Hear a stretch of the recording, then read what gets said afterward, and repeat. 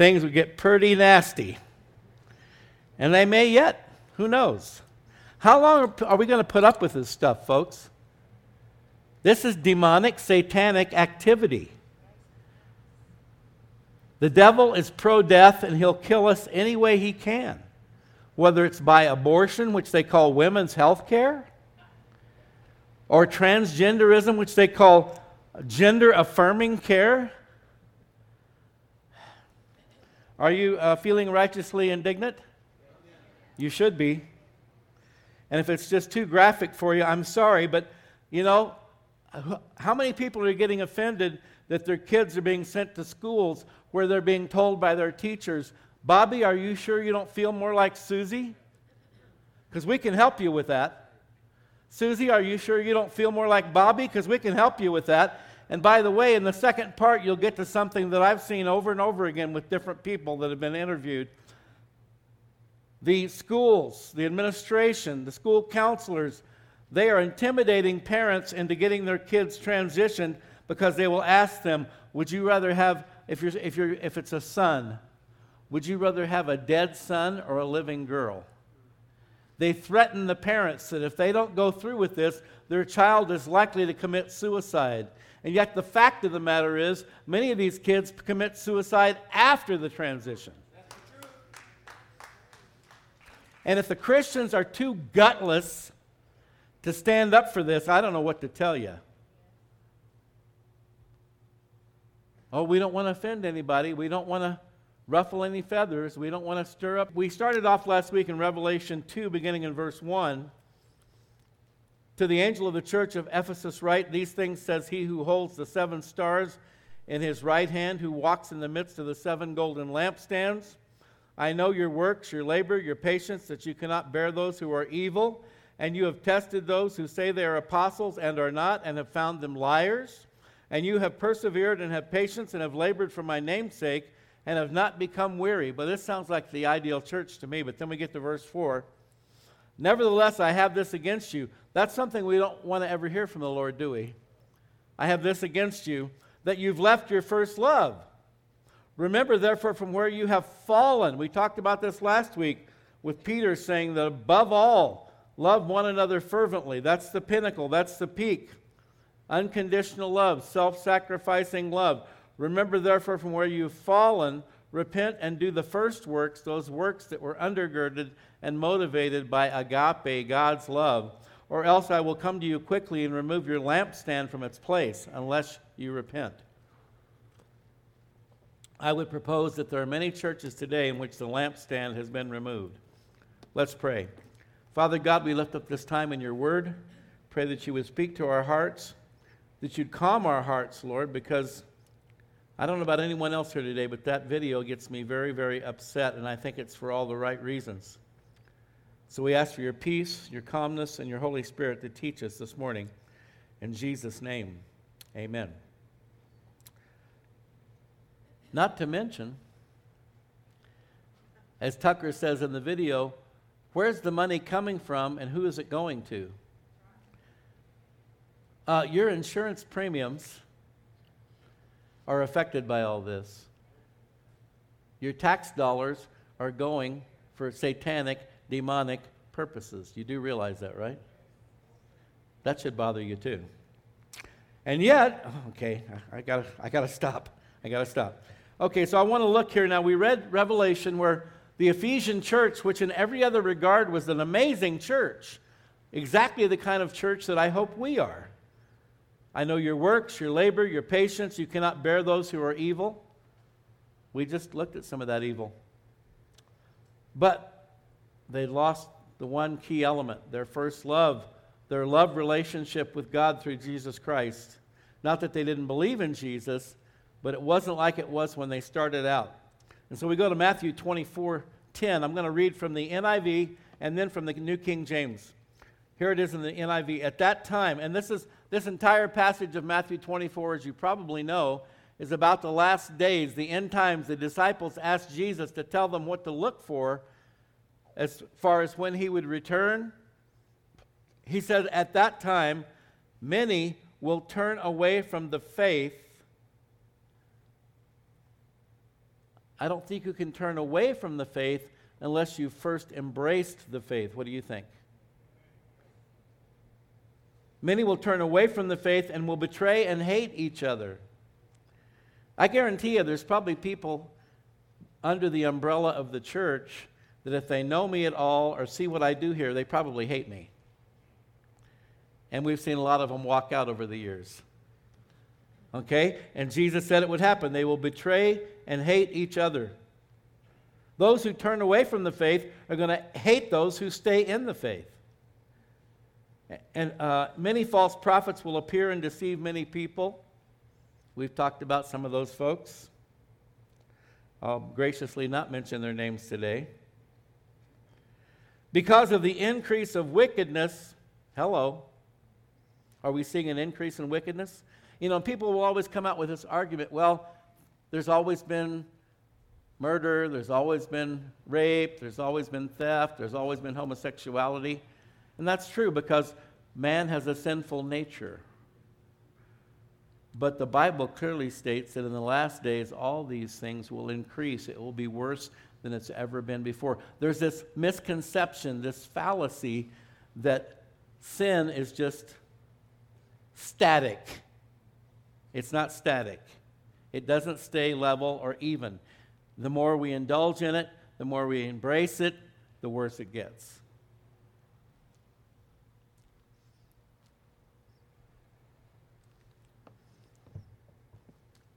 And as Jonathan Cahn talks about in his latest book, he might even have a newer one now, but The Return of the Gods, that how as modern culture, modern society has turned its back on God, it's opened up the gateway for these ancient demonic entities to come back into influencing our world. That's what we saw in the video, folks. There is no other explanation. People do not become this twisted and perverted without demonic influence. Do we all understand that? Okay. Jesus said that would happen. As it was in the days of Noah, the days of Lot, so many false prophets will appear to deceive many people because of the increase of wickedness, or New King James says lawlessness. The love of most will grow cold. So first he says, many will turn away, the love of most will grow cold, but he who stands firm to the end will be saved. Does that mean you're saved by your good works? No, but it means if you're truly saved, you will stand firm to the end. You won't turn away. You won't fall away. You won't give in. You won't compromise. And the one who does that will be saved because you possess a true salvation. Now let's look at it in the New King James. Then many will be offended. Whereas the NIV says many will turn away from the faith, New King James says many will be offended, will betray one another, and will hate one another. Then many false prophets will rise up and deceive many, and lawlessness will abound. Because lawlessness will abound, wickedness or lawlessness, anything that is against God's law, obviously, is wicked. And any law that's established on the basis of God's laws, like the founding documents and laws of our nation from which we've departed, that would be wickedness too. Because lawlessness will abound, the love of many. Now, notice the NIV says most. The New King James says many will grow cold, but he who endures to the end shall be saved. Again, you may find it shocking, as do I, but the word for love here is agape. That means that Jesus, in my opinion, is referring in this passage to believers who depart. Of course, Calvinism would not agree with that. Calvinism says, once saved, always saved. It's called irresistible grace, that if you're truly saved, you will never fall away, and if you fall away, you weren't truly saved. Arminianism says just the opposite. But I don't go by Arminianism or Calvinism. I go by the Word of God. And from what I see in the Word of God, the best answer is don't fall away. Pastor Chuck would always say, we are eternally secure in Christ. In Christ. You're fine as long as you stick with Jesus. I've never met anybody who's in a fallen away state who felt confident or comfortable or secure. From what Jesus is saying here in Matthew 24, it certainly sounds as though in the last days, many or most believers will turn away from their faith, from a life of love and loyalty to a life of hatred and betrayal. And whether it's many or most, it seems to be that Jesus is indicating a majority will turn away. 2 Thessalonians 2, 1 through 3. Now, brethren, concerning the coming of our Lord Jesus Christ and our gathering together to him, we ask you not to be soon shaken in mind or troubled, either by spirit or by word or by letter, as if from us, as though the day of Christ had come. These Thessalonians had been sold a bill of goods, that they had somehow missed the return of Christ, and they were very upset and very worried. Paul's trying to calm them down. He says, let no one deceive you by any means, for that day, with a big D, the day of the Lord, will not come unless the falling away comes first. So, is it a troubling thing to recognize that many, many people are beginning to fall away from the faith? Yes. But it's also an encouraging, my wife likes to say, I'm always encouraged by the most negative things. And this is one of those situations. Certainly we don't want to see people falling away, but it is a sign that Jesus is coming soon. The day will not come unless the falling away comes first, and the man of sin, the Antichrist, is revealed. The son of perdition, or Bill Gates, or Klaus Schwab, or Jeff Bezos. And I want you to notice something in that video, that gentleman pointed back to Obamacare as being a major turning point. You know what? For at least 15 years, I've been telling everybody this stuff, and people get mad, they leave the church. I said, Barack Obama may not be the Antichrist, but he will do till he comes along. And I was right. And nobody can tell me different. And then Trump comes into office, he undoes it, Biden gets in and opens it back up again. I'm telling you, folks, God's pro-life, Satan is pro-death. And I'm telling you, abortion is death, transgenderism is death. It's the death of the person that God created. Satan is the destroyer, the Apollyon.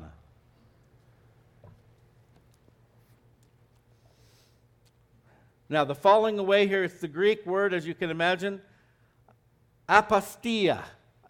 It's where we get our English word apostasy.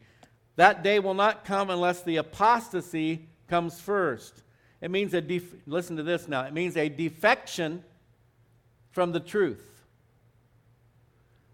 If you defect, if you live in a communist country and you flee to one of our wonderful Western countries, then you have defected.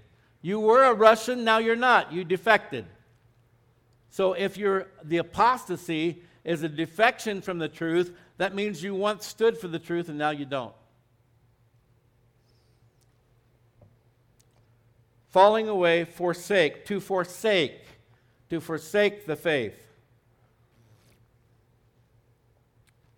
I want to get back to that word from Matthew 24:10, where the King James and the New King James both use the word in place of turn away, offended.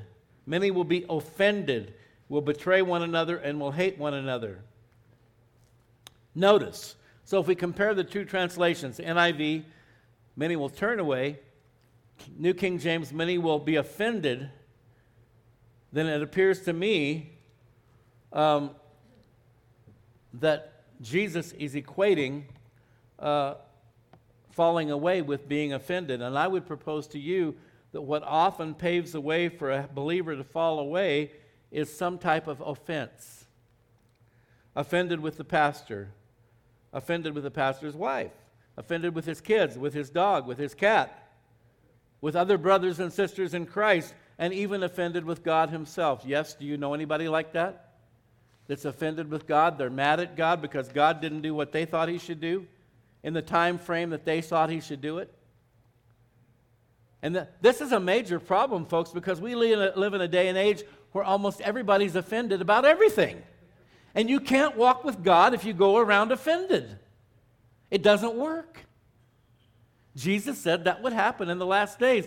There would be a turning away, and the reason would be for being offended by everybody and everything, and especially offended by the truth. You ever heard somebody say something like this? I get treated better at the local bar than I do at church. Well, they say misery loves company, right? And you know what? Maybe that's true. Maybe there is more camaraderie sometimes. But I don't believe that about this church. But even if that's true, you still have to choose not to be offended. Even if somebody is rude to you. You can leave, go to another church, thinking your problem is solved, but it's not. You've made the choice to be offended. You've taken the first step toward turning from the faith. Now again, we should be offended by what we saw in this video. There is a righteous anger, there's a righteous indignation, and if you go to a church and they start saying things that are blasphemous and you're offended, totally understandable, totally acceptable. Why would you want to stay there? But we talked about this last week where Peter says love covers over the multitude of sins. That's to help us, prevent us from being offended. Because we're walking in love, we're walking in agape, that unconditional love that God bestows upon us. And by the way, these same words of warning that we received from Jesus are echoed by the Apostle Paul in 2 Timothy 3:1-6. And this definitely ties right in with the video. Know this, that in the last days perilous times will come. Perilous, dangerous. For men will be lovers of themselves. Self-love promoted everywhere in the secular world. Lovers of money. And there it was. Now, we didn't get to the whole package yet, but you're going to be shocked at how much money. He touched on it a little bit. But it's in the billions of dollars. So, again, it's all about gender-affirming care. It's about a person with gender dysphoria. It's health care. Abortion is health care. Tell the baby that. Tell the baby it's health care, the dead baby. That's some kind of health care, isn't it? But you know what? With abortions, with transgenderism, with all this stuff, and now I think I told you last week about the doctor, I think it was in Canada, they transitioned from abortion doctor to assisted suicide doctor because they can make more money with assisted suicide. Pfizer, Moderna, all these people, Johnson & Johnson, they don't care one bit what their vaccinations do to you. It's all about the money.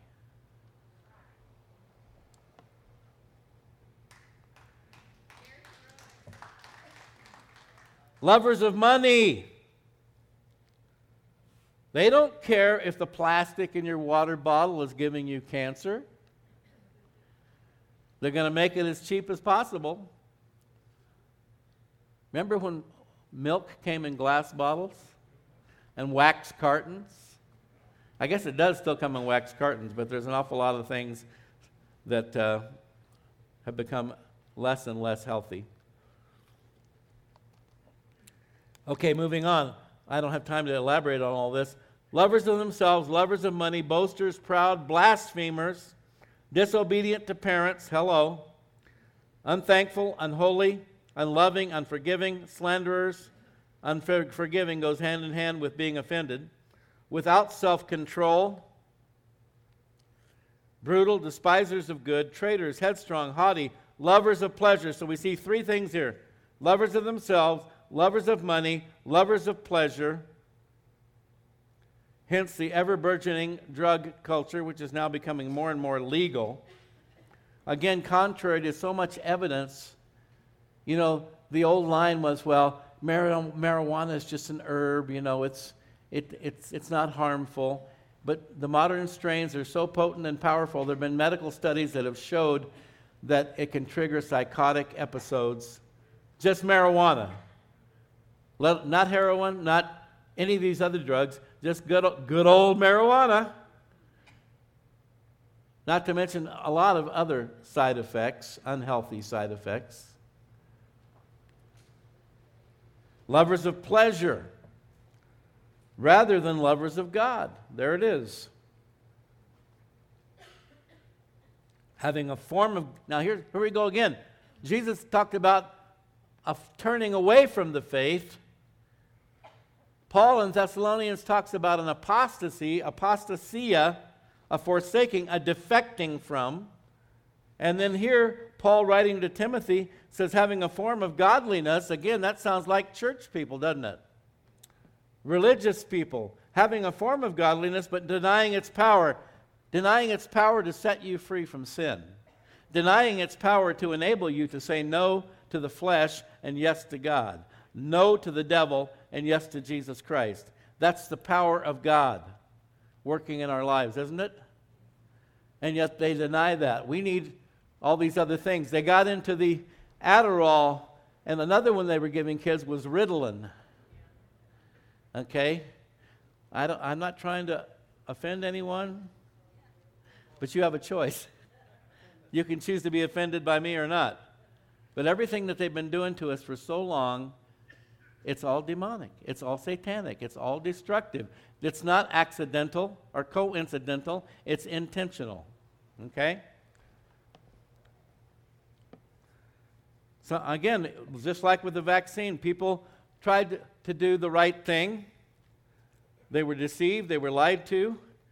And so I'm not trying to guilt trip anybody, but we have to take the information available to us and use it to the best of our ability to make good choices and good decisions. Okay, probably won't get through again today. Now, the key word, the title of the message is continue. 2 Timothy 2:14, Paul writing to Timothy, he says, but you must continue in the things which you've learned and been assured of, knowing from whom you've learned them. But you, Timothy, and that would apply to all true believers, you must continue. It's not should continue, it's a must. Continue, a key word. And three things here. One, he says to Timothy, in the things that you have learned. And if we haven't learned them, how can we continue? And that's why there's so many people who identify as Christians, but they don't commit themselves and dedicate themselves to learning, to studying, to show yourself approved. A workman that needeth not to be ashamed. We do that by doing what we're doing here this morning. Additionally, on your own, spending time in God's Word. You can't continue if you don't know what to continue in. And so there are a lot of people who have some kind of a very limited basic understanding of who God is, who Jesus is, what He's done. But that's why we see so many that fall away. They are not continuing in the things that they've learned because they haven't even learned them yet.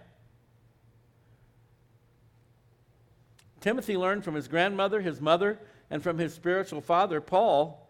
2 Timothy 1:5, when I call to remembrance the genuine faith that is in you, Timothy, which dwelt first in your grandmother Lois and your mother Eunice, and I'm persuaded in you also.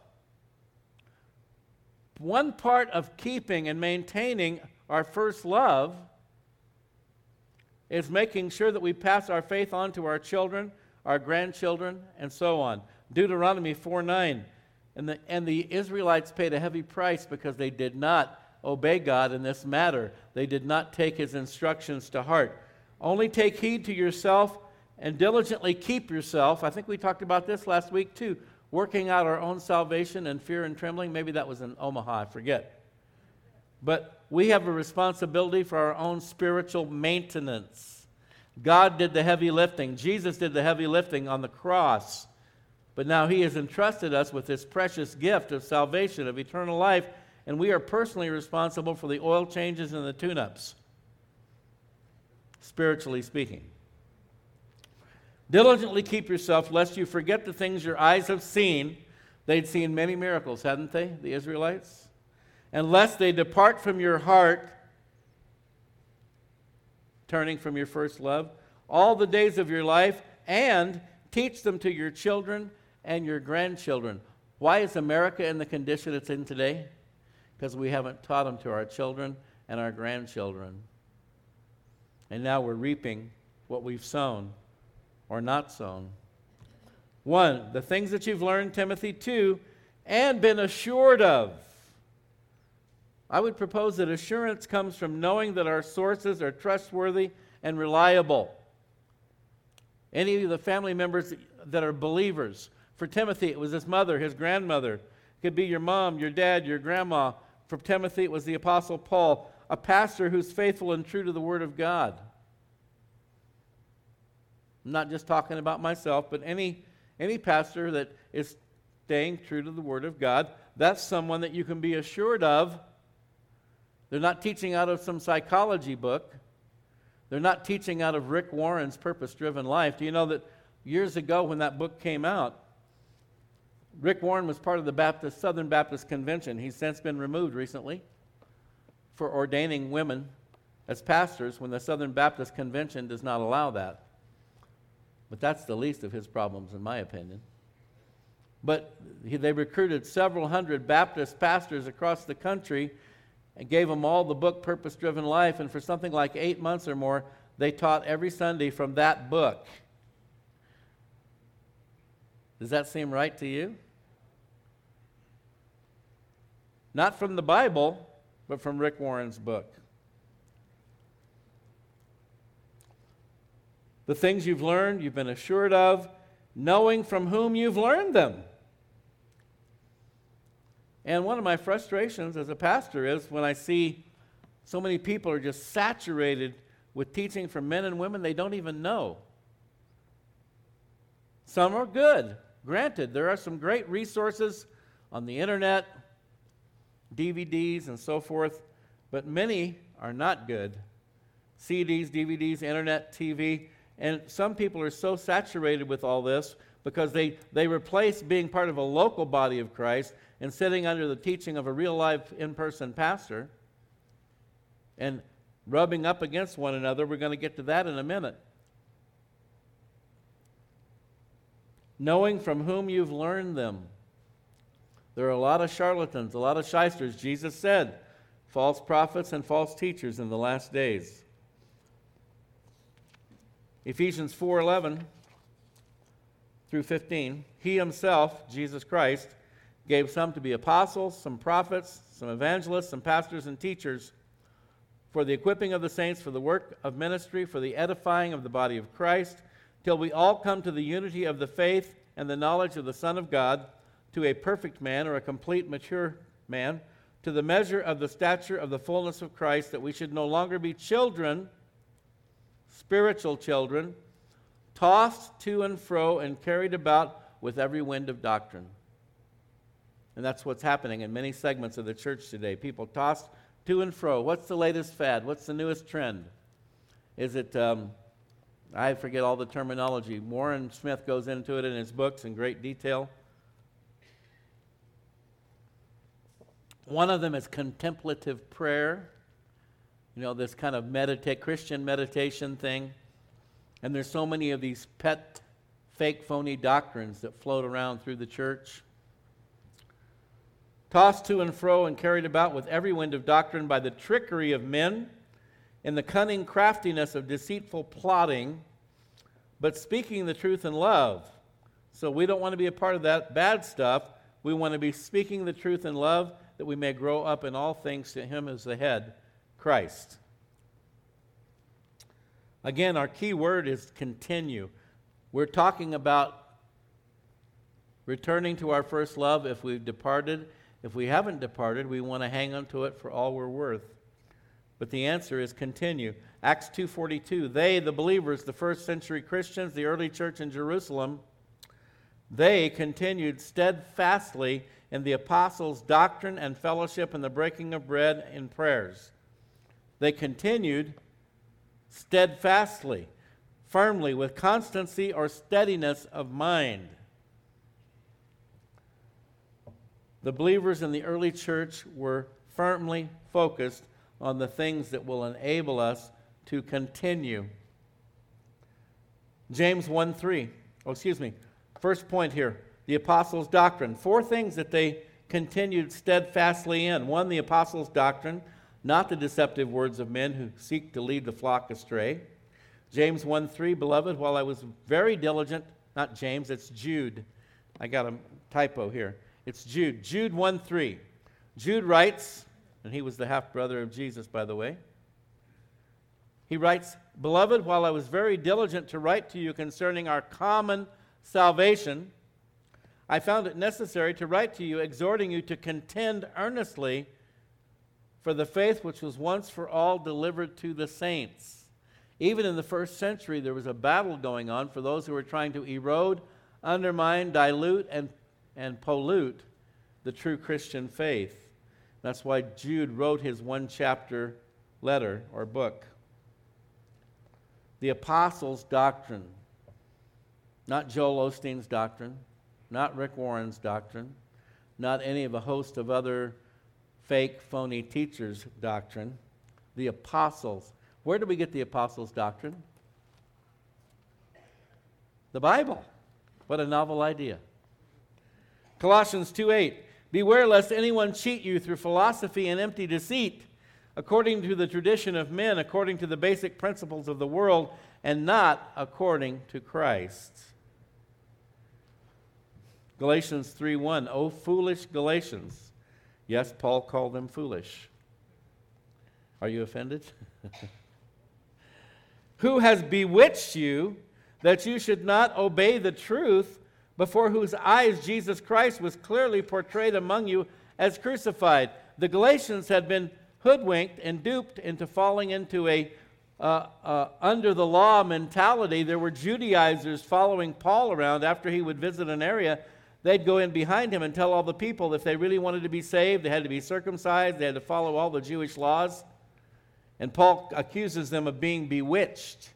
He goes on to say, "Having begun in the Spirit, do you now think you can finish in the flesh? Who has bewitched you?" Folks, we all know this, but today there are many voices telling us we need to reinvent Christianity. It's outdated. It's passé. We need to make the message palatable to the masses. And as many of you know, even within our own Calvary Chapel movement, there is a group. We now have two segments. I guess it's inevitable. We never considered ourselves a denomination, but we had a somewhat loose affiliation of almost 2,000 churches around the world under the leadership of Pastor Chuck Smith. He passed away 10 years ago now.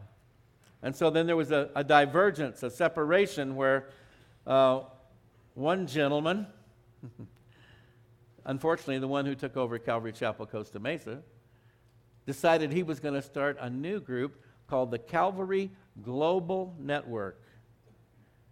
I don't know about you, that sounds kind of New World Order, global. It really bothers me.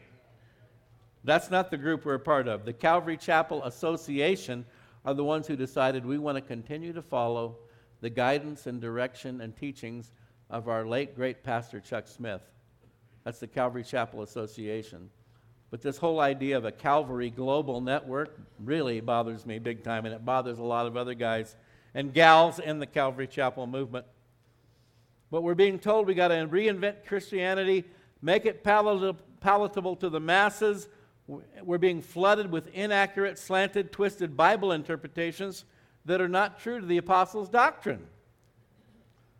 We're witnessing an ever-increasing syncretism. If you're familiar with that word has been used especially here in New Mexico, because when the Spanish Padres came in to convert the Indians, they wound up making a compromise with the Native Americans, and they allowed them to blend their Native American religion with Catholicism.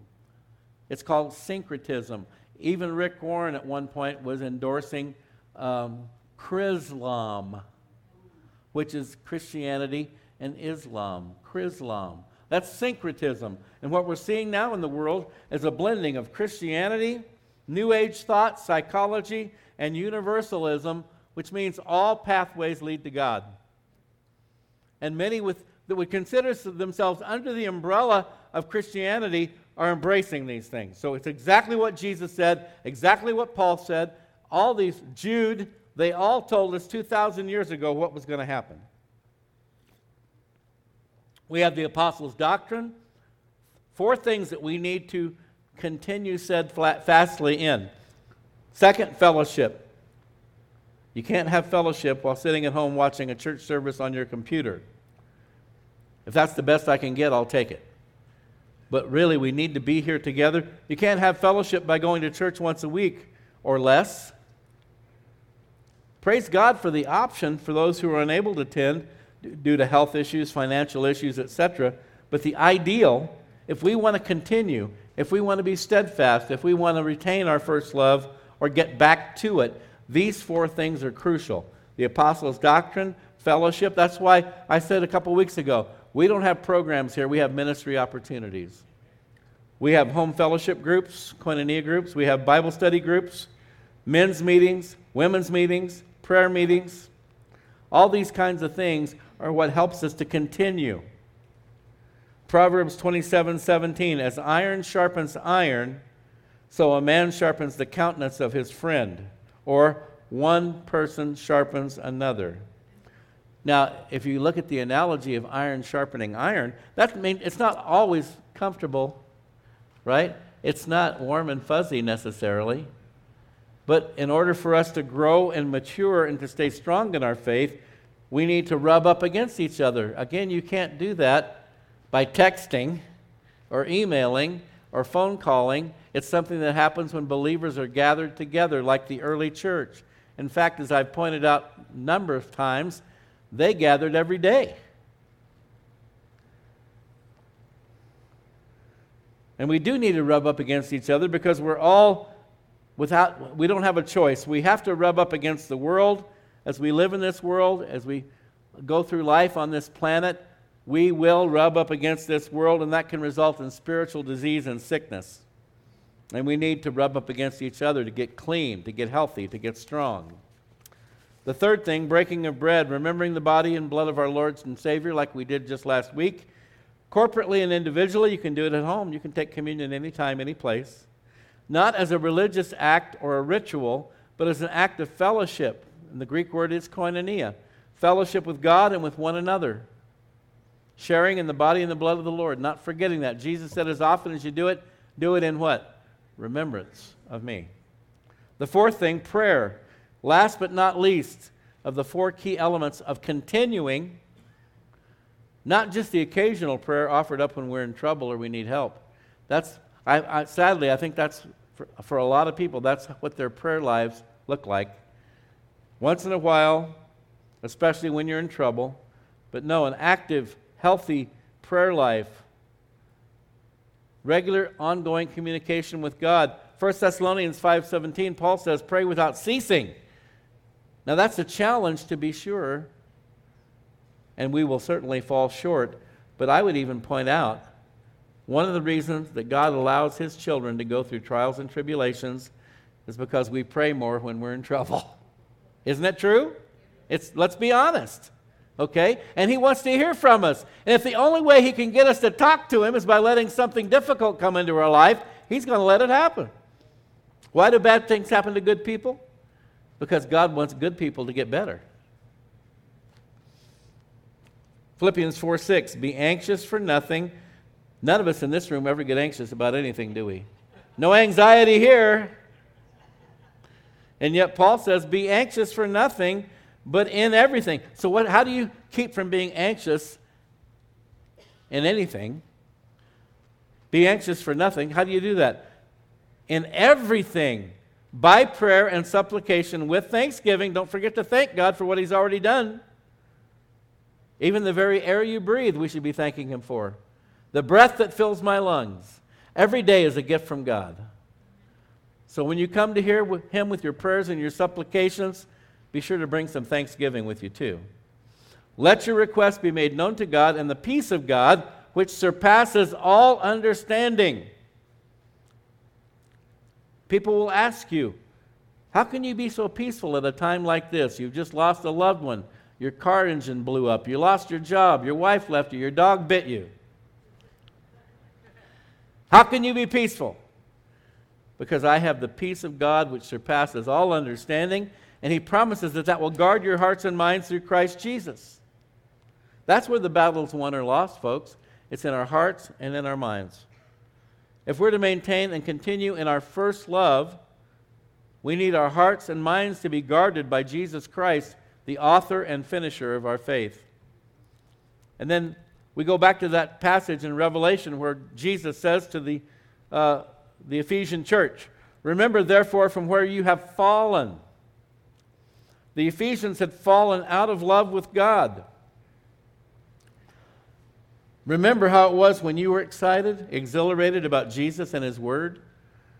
I hope there was, if that's not the case now, I hope there was at least a time when you were. Often when you first get saved, when you're born again, you feel the weight of sin lifted off of you. I remember in those early days of the Jesus movement, there was church services and worship services and Bible studies going on just about every night of the week. All those young people like you saw in the movie, there was nothing they'd rather do than gather together to worship and study the Word of God. Was it ever like that for you? I hope it was. I hope it still is. But remember how it was? Exhilarated about Jesus and His Word. Remember how it was when you couldn't get enough of the apostles' doctrine and you didn't need Jesus' calling and the shack and purpose-driven life for those seafaring folks? That's the Mariner's edition, the purpose-driven life. Remember how it was when you couldn't get enough of the apostles' doctrine, the fellowship, the breaking of bread, prayer, worship. Remember, Jesus says, repent, turn. They turned away. Not technically, not on paper, but in their hearts. Repent and do the first works. Jesus doesn't tell us don't do works. Remember last week we talked about Mary and Martha. Martha was all caught up in good works, and she got mad at Mary because Mary wouldn't get up and help her. Jesus said, she's chosen that better part, sitting at my feet, learning from me. So we're being called by God, just like the Ephesians were, to turn from our Martha ways and get back to being like Martha's sister Mary, sitting at the feet of Jesus, allowing Him to fill you with His agape love. And then, repent and do the first works. The first works were initiated and motivated not by the Ephesians' desire to, quote, work for God, but by the abundance of His unfailing, unconditional, and sacrificial love that was work in their hearts. And that should be our goal as well. If you're right in the groove, locked in there, praise God. I've given you the information you need to be able to continue. But for those who have fallen from their first love, don't be embarrassed, don't be ashamed.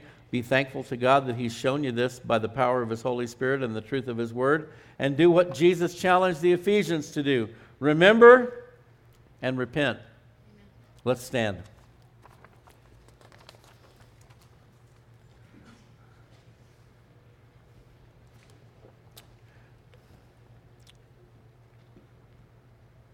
If you have a prayer request, I would encourage you to raise your hand now so we can pray for you. Lots and lots. Okay, that's good. Like I said, God loves to hear from us. He wants to hear from us. Father, you see each person out there who's raised their hand. And Lord, you see some who did not raise their hand, but probably still need prayer. But I especially lift up to you those who did raise their hand, indicating their desire for prayer this morning. Lord, it might be for them. It might be for someone near and dear to them. And either way, that's okay. So, Lord, we lift up all those, first of all, with health issues. Lord, again, the allergies that are plaguing many right now, we pray for relief and release from that. For colds, it's that time of year, Father. We've seen some COVID cases popping up. But, Lord, as we've talked about recently, we are not to be fearful. You've not given us a spirit of fear. Lord, with you on our side, we have nothing to fear because the worst that can happen is we die and then we go to heaven, which is a promotion. But in the meantime, we do pray for healing, for torn or stretched ligaments, tendons, muscles, joints. Lord, especially as we get older, we begin to have more and more joint problems, cartilage problems. We lift them all up to you, Father, and we know there's a balance there, that it's just a normal process of aging. But at the same time, Lord, we call upon your love, your grace, and your mercy to pour out your healing upon each and every one here that's struggling with a health issue. Lord, whether it's a minor one or a major one, we thank you that none is more difficult to you than another. Whether it's cancer, leukemia, Lord, a hangnail, whatever it is, you're there, you love us, you care, and we just ask that you'd pour out your healing power upon your children, Father. You're our gracious, merciful, Heavenly Father, and we ask you to pour out your healing upon each one.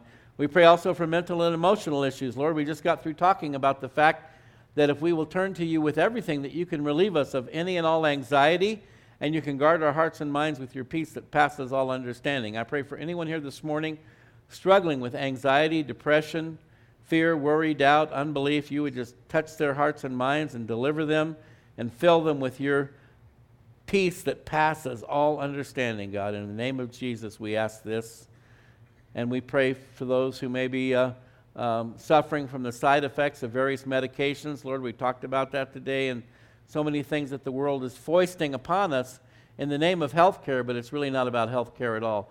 Lord, for anybody who's been victimized by any of these things, we pray for healing and deliverance in Jesus' name. We pray for relationships that are struggling, strained, or broken.